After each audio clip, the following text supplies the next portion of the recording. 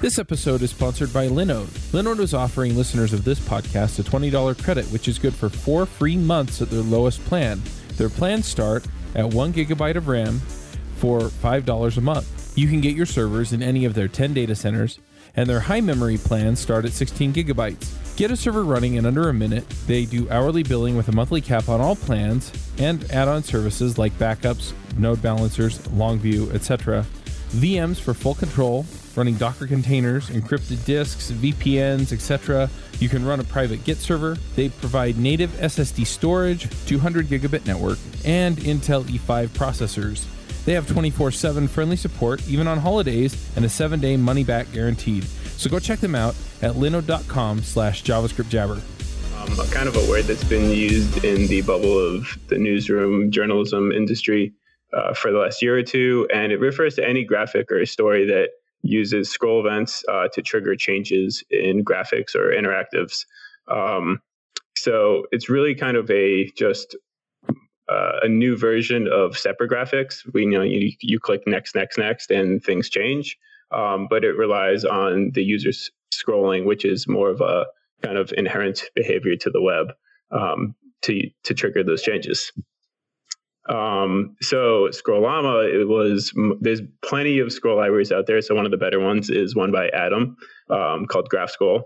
But I decided to create one because I wanted to take advantage of a new browser feature called Intersection Observer, which basically asynchronously detects changes of elements in the viewport, which apparently offloads that from the main thread, so it can do it asynchronously and just result in a kind of cleaner experience and less jank, hopefully. So that's kind of like the TLDR of what scrollytelling is and why I made Scrollama. Gotcha. So are there some examples people can go and look at right now to see kind of what you're talking about? Absolutely. So I think one of the earliest kind of, I'd say more widespread versions is one called, it was one by the New York Times in 2013. And I just posted a link to it. It's called The Game of Shark and Minnow. It was an interactive story by the New York Times. And it kind of it was a nice visual essay with a combination of graphics and video and audio, and allowed the user to scroll through, and as the text moved, the graphics and interactives would change. And that was a couple of years ago, so it's really been around for a while, but I'd say it's become more of a standard practice in the last year or two. And another great example was, I don't know if you guys are familiar with Tony Chu's An Introduction to Machine Learning, which came out a couple years ago as well. And I believe he's actually releasing a follow-up story to this in a couple months. And his is a slight variation on scrollytelling, where he actually, instead of doing the kind of step style, he does it so kind of incrementally as the user is scrolling, it responds with every single scroll event to kind of tween an animation, which is a little bit more of an advanced technique. So I'm assuming the New York Times is using this. Is that correct?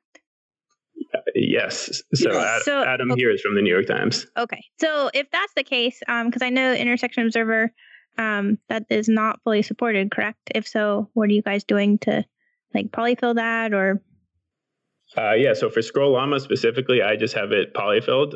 So it should pretty much support any modern browser and back, a couple versions. I've only used it on the pudding. I don't believe anyone has used it for a New York Times story. They have a few other libraries that they use. Plus, this is pretty new. Yeah.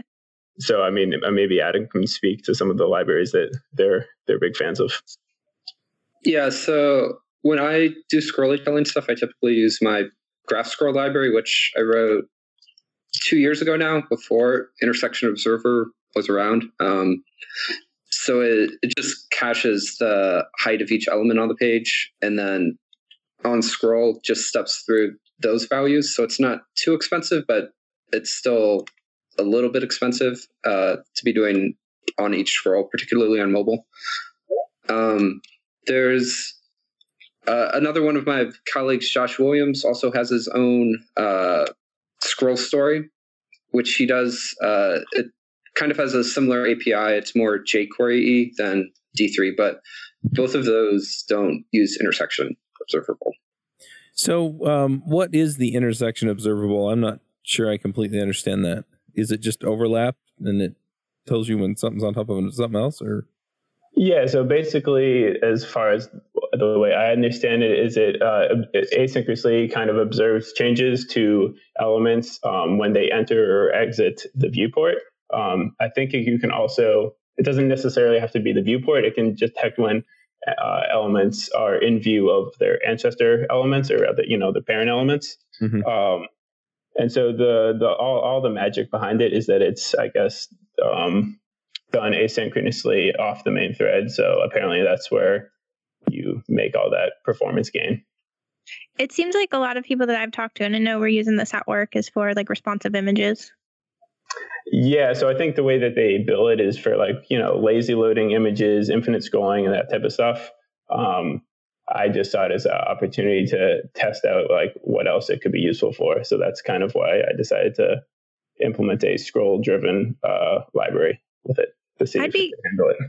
I'd be curious. Are you familiar with the Medium post? It's it's about millennials and the financial kind of problems that they're going to face or are facing. And I'm curious if that's using it. Do you know the article I'm talking about?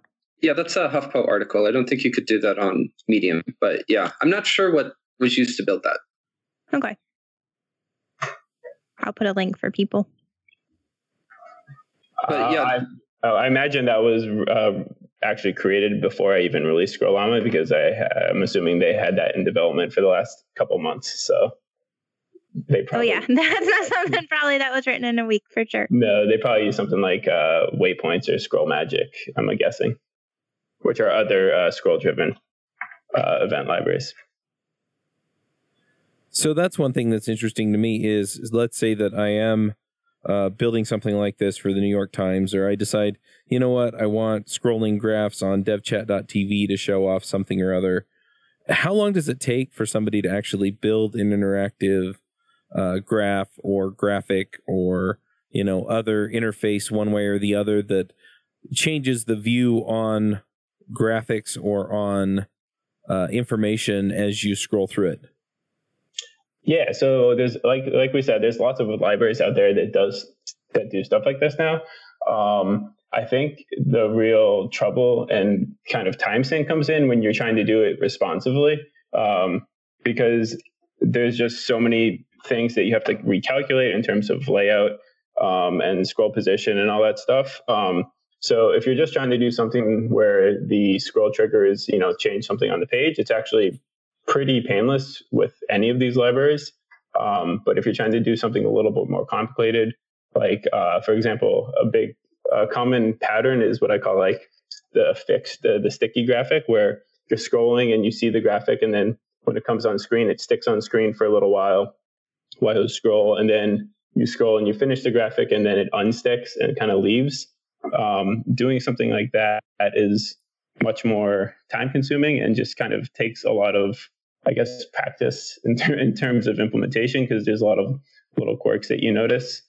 For example, on mobile, the menu bar or the address bar will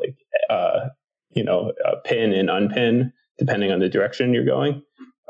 So stuff like that affects the height of your browser, which in turn affects calculations for your graphics and your triggers.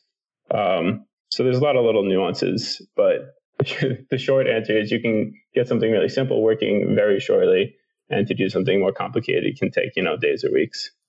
So for these common patterns, is there kind of a jQuery of this kind of a thing, or is that what you're building? Or is this just kind of the toolkit that sits underneath it that allows you to detect when you scroll and then react to it? With Scrollama, I tried to make it so it could do a little bit of both. So if you just wanted something that could just do simple, enter screen triggers, then you can do that. But it also helps with the setup of the more complicated, sticky graphic pattern, for example. That being said, there's nothing that I've seen that's totally all-encompassing that lets you just kind of plug and play and do one of these scroll-driven graphics with all the bells and whistles.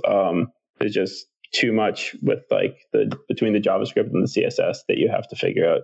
So there's still quite a bit of customization. Gotcha. I think Adam, you were trying. Yeah, go ahead.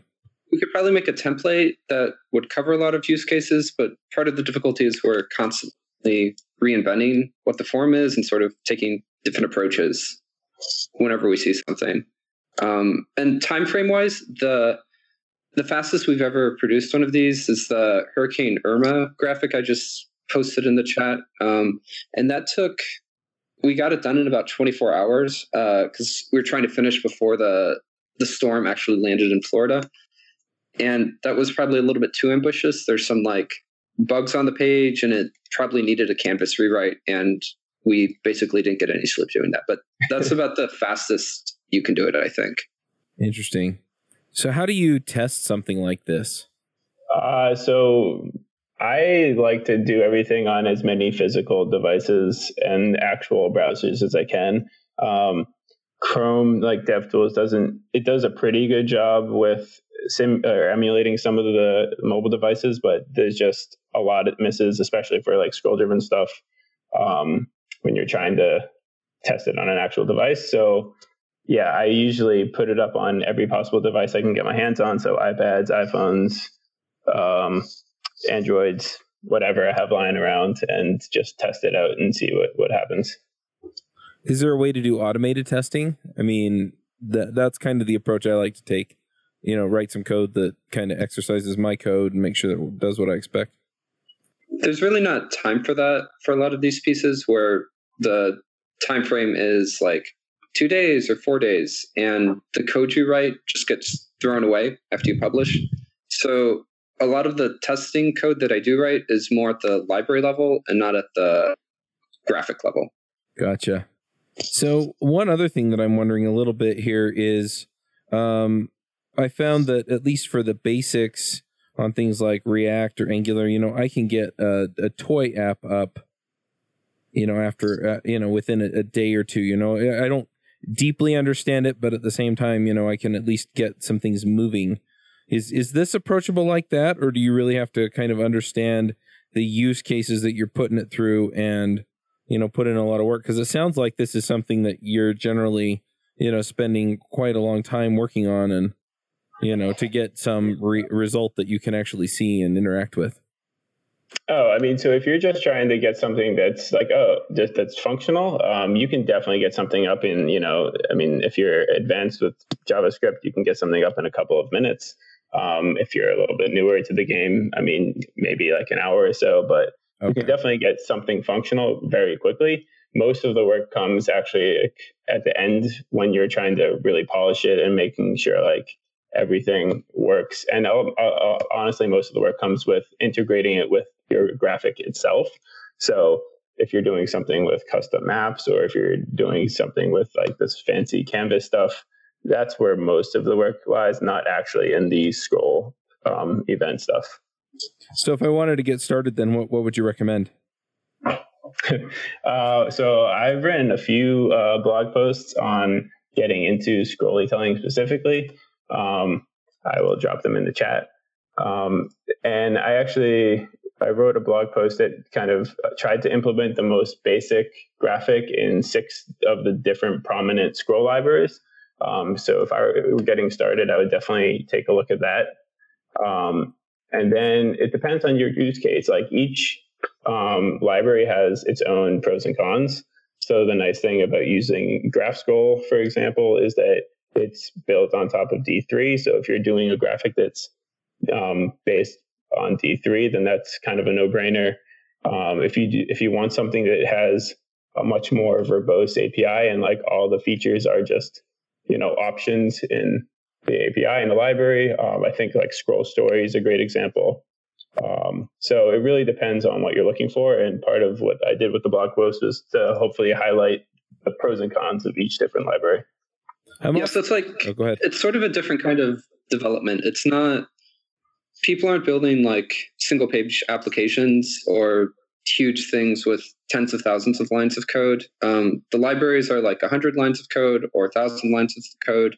And most of these like data journalism interactive pieces only have maybe 200 or 400 lines of code in the whole project. It's a lot. The scale is a lot smaller than what you might be used to. Gotcha. Is this a skill set that people are expected to have when they come to do development at say, New York Times or Huffington Post or some of these others? Or is this something that you hire people who are proficient in JavaScript and then teach them this when they come on board? You can answer that, Adam. It's not even a big enough part of what we do to hire as a skill set. I mean, there's like libraries to do it. And if you know JavaScript, you should be able to pick it up in a couple of hours. So I guess one other thing is how do you design these interactions?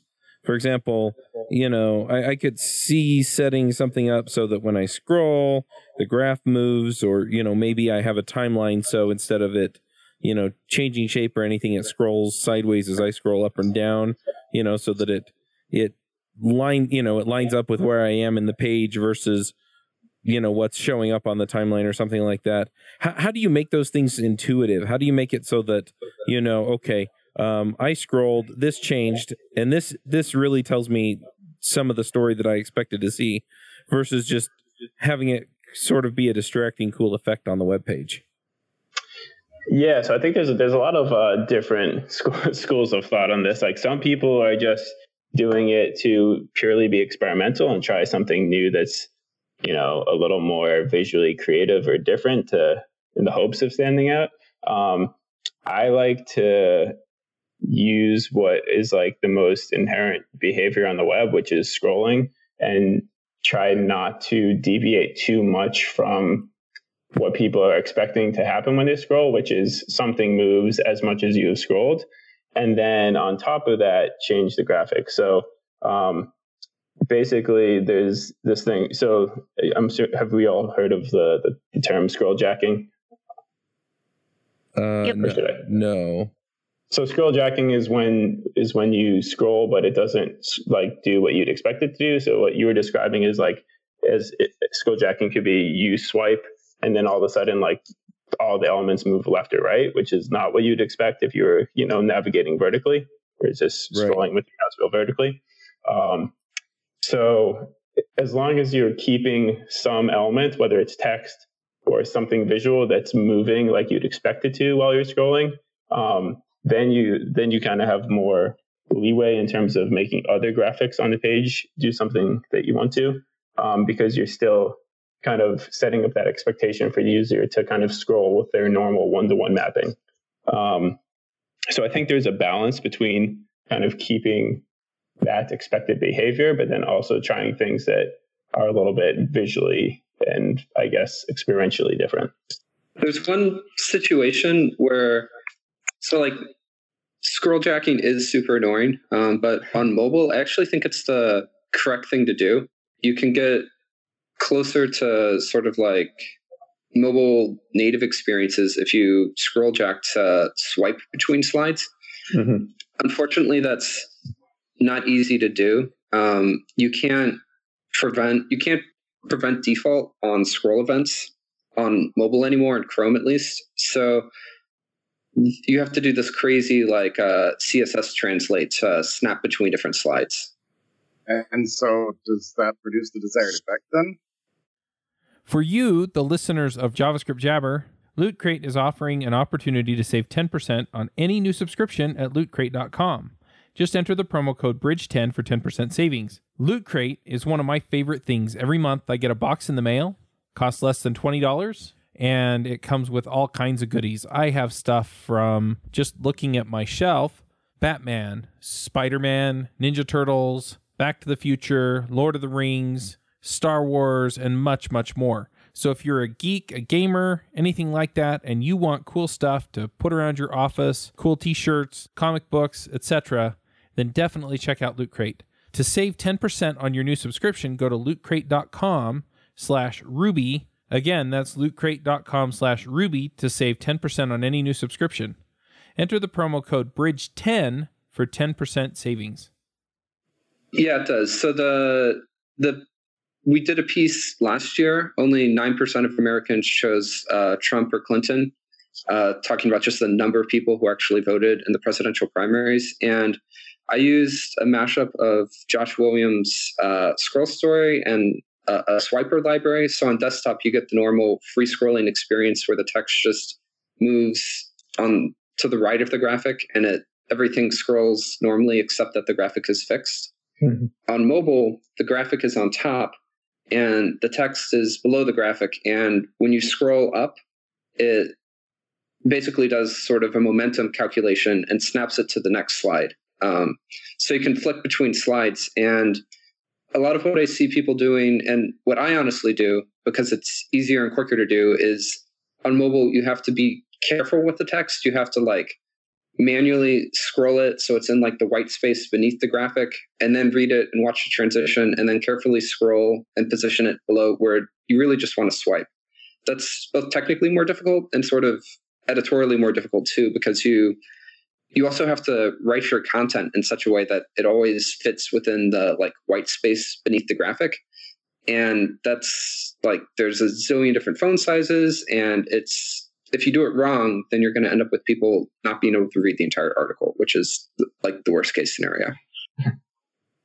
Yeah, and just adding on to that, a thing that I often do with mobile is like basically all the potential pitfalls that Adam just mentioned is it can just oftentimes be easier to convert a scroll-driven graphic to a stacked graphic. So where you just have more of a traditional experience of text, then a graphic, then text, then a graphic. And that's obviously much easier to consume because there's no guessing about layouts or anything like that. But it does come with the downside of you lose, for example, object constancy. So if the whole point of your visual was to show like a transition from one thing to another, you're going to lose that by converting it to a stacked graphic. That's actually one of my biggest peeves with like scrolly graphics that people do, is when they just have a fixed chart area, but they're just like crossfading between two different chart forms, or if you're not actually kind of transforming like how the data is being represented, there's no reason to do scrolly stuff. You should just stack graphics on top of each other. So yeah, if you do have an experience that does work with like just chart text as a stack, and that works on mobile, and that's where most of the audience is, a lot of what we've been doing recently is just not even trying to do the transitions at all. So do you consider this part of journalism, or is it, just technology? I don't know how to ask this question, I guess, but, is it, are you part of the journalistic team, or are you just a technologist backing up the journalistic team? Or does that not mean anything at all? I don't know. Go ahead, Eb. Yeah, so I'm a graphics editor. I call people on the phone. I write stories, and I write code to present those stories to people. So yeah, it's definitely like we wear all the hats at once, basically. Okay. Yeah, and at the Pudding, we actually all consider ourselves journalist engineers. There's a lot of different names for what we do, but pretty much in most newsrooms that I'm familiar with, all of the people creating these type of graphics are journalists as well as developers. There's a lot of the kind of culture of development. If you just wear a development hat all the time, you end up sort of working on longer, bigger projects with like weekly scrums and long time frames, and it doesn't really mesh well with the tempo of the news. Mm-hmm. And then specifically scrolly telling, that's definitely, I just see as a technology that we are utilizing now because we think it's a good thing that enhances the way that we can communicate our stories. I've seen it outside of journalism as well. I think it's just very popular within journalism because all the different journalists are looking at what everyone else does. So, everyone kind of is inspired by each other. So you see it just very prevalent currently in journalism. Gotcha. One other thing that does occur to me, though, is that, the ability to visually represent something is a very powerful thing, not just for journalists, but also like on sales pages and stuff. Do you see people using this technique for things other than journalism? Yeah, I've definitely seen it used other places. I think usually that's used more for like the whole wow effect. It's not as, I mean, I haven't seen as many examples where it's like necessary. I think what Adam was talking about, like if there's two completely unrelated graphics, you don't necessarily need to do something like storytelling, because the nice thing about storytelling is that you can keep object constancy, for example. So I feel like it's definitely more to kind of make the page kind of pop a little bit more, but that's not necessarily a bad thing, right? That can be something being pretty or elegant is like a tool in and of itself. That makes sense. So if people aren't journalists, you know, are they really going to care about this? Or is this a tool that, you know, most JavaScript developers should at least have some familiarity with? I don't think so. I know people in industry doing data visualizations and building dashboards and that type of work. This technique doesn't really lend itself quite as well to that, because it's very narrative driven. The whole point is to hold people's hands and take them through a story with numbers. And like if you're at Netflix, you're not building that sort of thing because you only have an audience of a couple of dozen people. You're building a tool for those people to explore data. And then you don't need quite as much hand-holding and like user friendliness. Yeah, and I could see it being utilized in a nice way. Again, if I think Adam said it, if it's narrative driven, that's kind of the heart of why you'd use something like this. So it could be in the case where you're doing some like user onboarding or like, I don't know, some end review report that you're trying to communicate some info to stakeholders. But at the core of it is like, it is about storytelling in a sense. So that's usually where it does shine. The biggest thing I think JavaScript developers should know about is both intersection observable and also this position sticky thing. I think it's pretty widely implemented, but it makes it pretty easy to have a fixed element on the page with kind of things scrolling around it. A lot of the work in GraphScroll is sort of like the bookkeeping of figuring out if like the page is scrolled like above your sticky thing or if it's below it and where you should position things. But position sticky makes that pretty easy to do now. Very cool.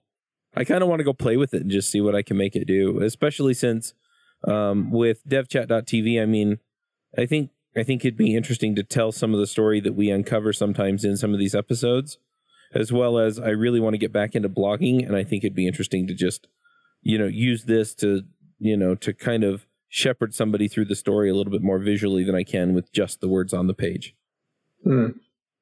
Is there any other aspect of this that we should dive into here before we go to picks? Or maybe Joe or Amy have other questions? I think you kind of asked. I was really just wondering in this last little bit here about like, what are other ways to utilize this? Other developers are going to want to know about and be thinking about. And like kind of what Chuck was asking here. Yeah, I mean, I guess I don't really have a great answer to that because I have a bunch of use cases that are based on journalism, and I don't really think about too much outside of that. So I'm just kind of really excited to see other ways that people can take Scrollama and like what they come up with. Hopefully it's not too sinister. That's my only request. But what is like have you seen any really ridiculous or crazy ways people have utilized this? Again, Scrollama is pretty recent. I just published it about like a month or so ago. So I haven't seen any crazy examples yet. I don't know, Adam, have you noticed anything with GraphScroll?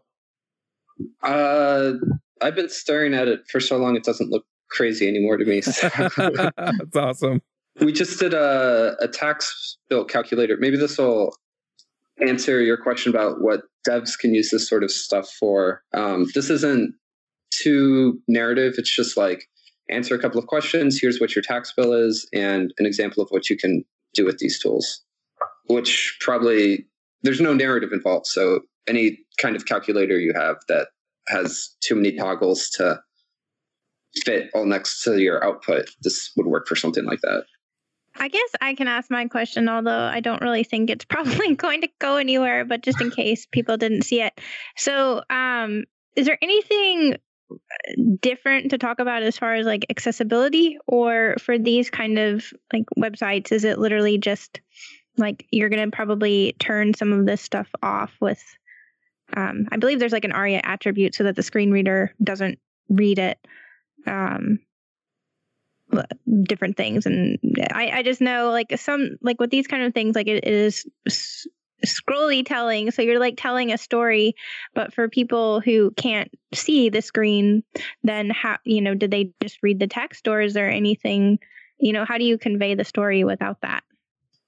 Yeah. So the nice thing about this scrolly telling is that generally speaking, most implementations involve both text and visuals, where the text is kind of explaining the visuals. So they kind of are both necessary. Yeah. So the fact that those are already existent as like normal, whatever paragraph elements on the page means that you should be able to just read it as just straight up HTML without, or a screen reader without too much issue. The whole visual that corresponds to that is a whole other ball of wax. And that's, I guess, a bigger question for accessibility and data-driven graphics in general, which I actually haven't seen a lot of people talk about. And I know. Oh, sorry. Go ahead. No, I'm always aware of that. And I'm actually curious if Adam has any more experience with that at the New York Times. Yeah, it's not something we do a great job of. I mean, we all know that we're not supposed to do red and green color palettes because 10% of people can't tell the difference. But sometimes you're on a deadline and you just throw it on and it looks good and you forget to fix it. I do think we could do a better job with adding like kind of annotation attributes to each step of the scrolly telling to kind of describe what the graphic is if you're viewing it on a screen reader and you can't actually see the chart. But a lot of that just gets cut out because it's all being done at the last second. Yeah, I know, like with Warner Brothers, we do some more like complicated layouts and stuff like that. And it's kind of a shame sometimes. We'll have like these really, really, really cool like CSS animations and just really, really cool, layouts with a lot going on. But then you end up like slapping ARIA hidden on like half of the page because, the images and like different things that you're animating don't make sense to be there for somebody who's literally just reading the text on the page. Yeah, and with a lot of our data-driven stories, I often wonder if like the best approach would actually be just to like have the data that you're showing in like a fallback table, for example, that's hidden for the fully interactive visual version. Because oftentimes what we're doing is showing a relatively simple data set in kind of a fancy way. So it's not that you have to see it that way. It's just that we choose to visualize it to make it more engaging. But it could work, as a plain table with some annotations could also do the trick, which obviously would be more accessible as well. That's a good question, and it's something that I always forget to really think deeply about when we're talking about some of this stuff. All right, well, if there aren't any other questions, let's go ahead and do some picks. Do you run your own freelance business? Or maybe you're thinking about picking up some business on the side? Well, then you need FreshBooks. FreshBooks is the quickest and easiest way to get invoices out to your clients. It's easy to use. It works anywhere, available from any device on the desktop, iPhone, iPad, Android, and all of your data is backed up and secure. And it makes it really easy to get organized and get paid. You'll be tracking time, logging expenses, and invoicing your clients in no time. You can also save time billing, freeing up several days per month to focus on the work that you love, and you get paid faster. FreshBooks customers are paid on average 5 days faster because there's a link on the invoice that says pay me now. And it's a great way to grow your business. Plus, FreshBooks is offering a 30-day trial. That's right, 30-day trial if you try them out. So go to gofreshbooks.com/devchat and enter devchat in the How Did You Hear About Us section. Once again, for a 30-day trial, go to gofreshbooks.com/devchat and enter devchat in the How Did You Hear About Us section. Joe, do you want to start us with picks? You betcha, Red Rider. So, being that it's the Christmas season, I'd like to pick just the obvious here, giving.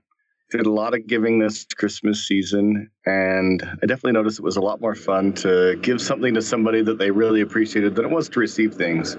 So I'm going to pick giving and hope that we all have opportunities to give even more throughout the coming year.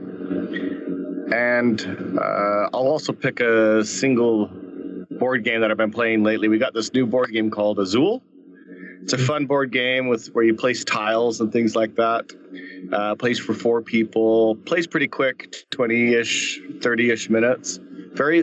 A fair amount of strategy, but just the way that it's kind of laid out, it's a little bit abstract. My wife really likes it. She's not a big fan of strategy, but she's really liked it. She's also kicked my butt both times we played, so maybe that has something to do with it. I don't know. But it's a highly rated game.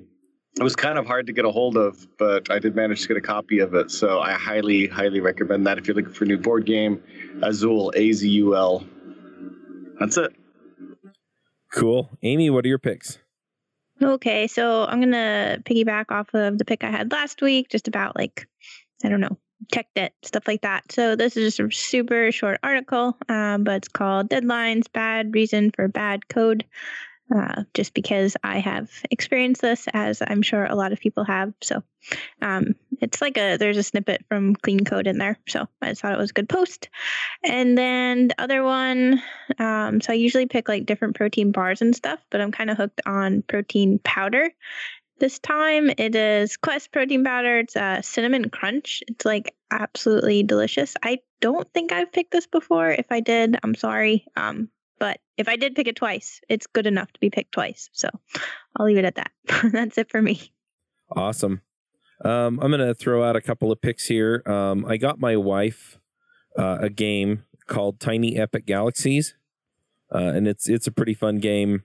You wind up colonizing planets, and then the different planets give you different options as you play. And it's kind of a dice card game. I think Joe would like it, honestly. I played one of the Tiny Epic games. I thought it was pretty fun. Yep. And then I also for Christmas that I got a smoker and an Instant Pot, and the Instant Pot's 6-in-1 dealio, so it's a pressure cooker or a slow cooker, or it does a bunch of different things. And the smoker, same, you can cook all kinds of stuff in it. And I've really been getting into keto, and I've just been really digging being able to cook meat. And so I'm going to pick those as well. And then just a reminder about the Vue and React podcast Indiegogo campaigns that are out there. Even if you just want to kind of raise your hand and say, I'm interested, just donate $1. Just click on the Back It link and then donate $1. If you want the t-shirts or stickers or whatever, then, you back it to whatever level you want. But at least that way I know, there are people out here who are raising their hand and saying, hey, I want this show. So, just a quick reminder there. Adam, what are your picks? I'm probably going to go board game wise with Dominion. Been playing it 7 years and still playing it online every other night. So, yeah, A+. And do you play any of the expansions or just the original? Oh, no, yeah, you need the expansions. The original, you can only play 40 games of that, and the depth is gone. But yeah, Dominion Online, it's great. I didn't know you could play it online. I'll have to go check it out. Anything? I didn't mean to cut you off. Is there anything else, or? I finally tried out Rich Harris's Svelte this weekend, and he made a nice little kind of template starter app that does service workers and server-side routing and a bunch of other stuff. And it was super easy to use. I made my little app that I was trying to in about 3 hours. It's way simpler than I thought it would be. Awesome. Russell, what are your picks? Let's see. I got to start with a board game, I guess. So I'm going to say Crokinole, which is a tabletop board game, kind of like curling, but on the table. It's a Canadian board game as far as I know, and it's pretty awesome. Let's see. Hey, I just want to chip in here that if you spell that Crokinole, that's a Pokemon. How do you spell that, Crokinole? Crokinole. Crokinole. Definitely check it out. But you kind of have to have a lot of room because it's a pretty big board.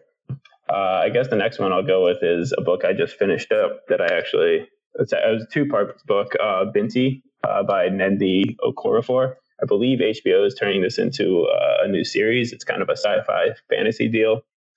So if you're one of those people that likes to read the book before the show or movie comes out, I recommend that.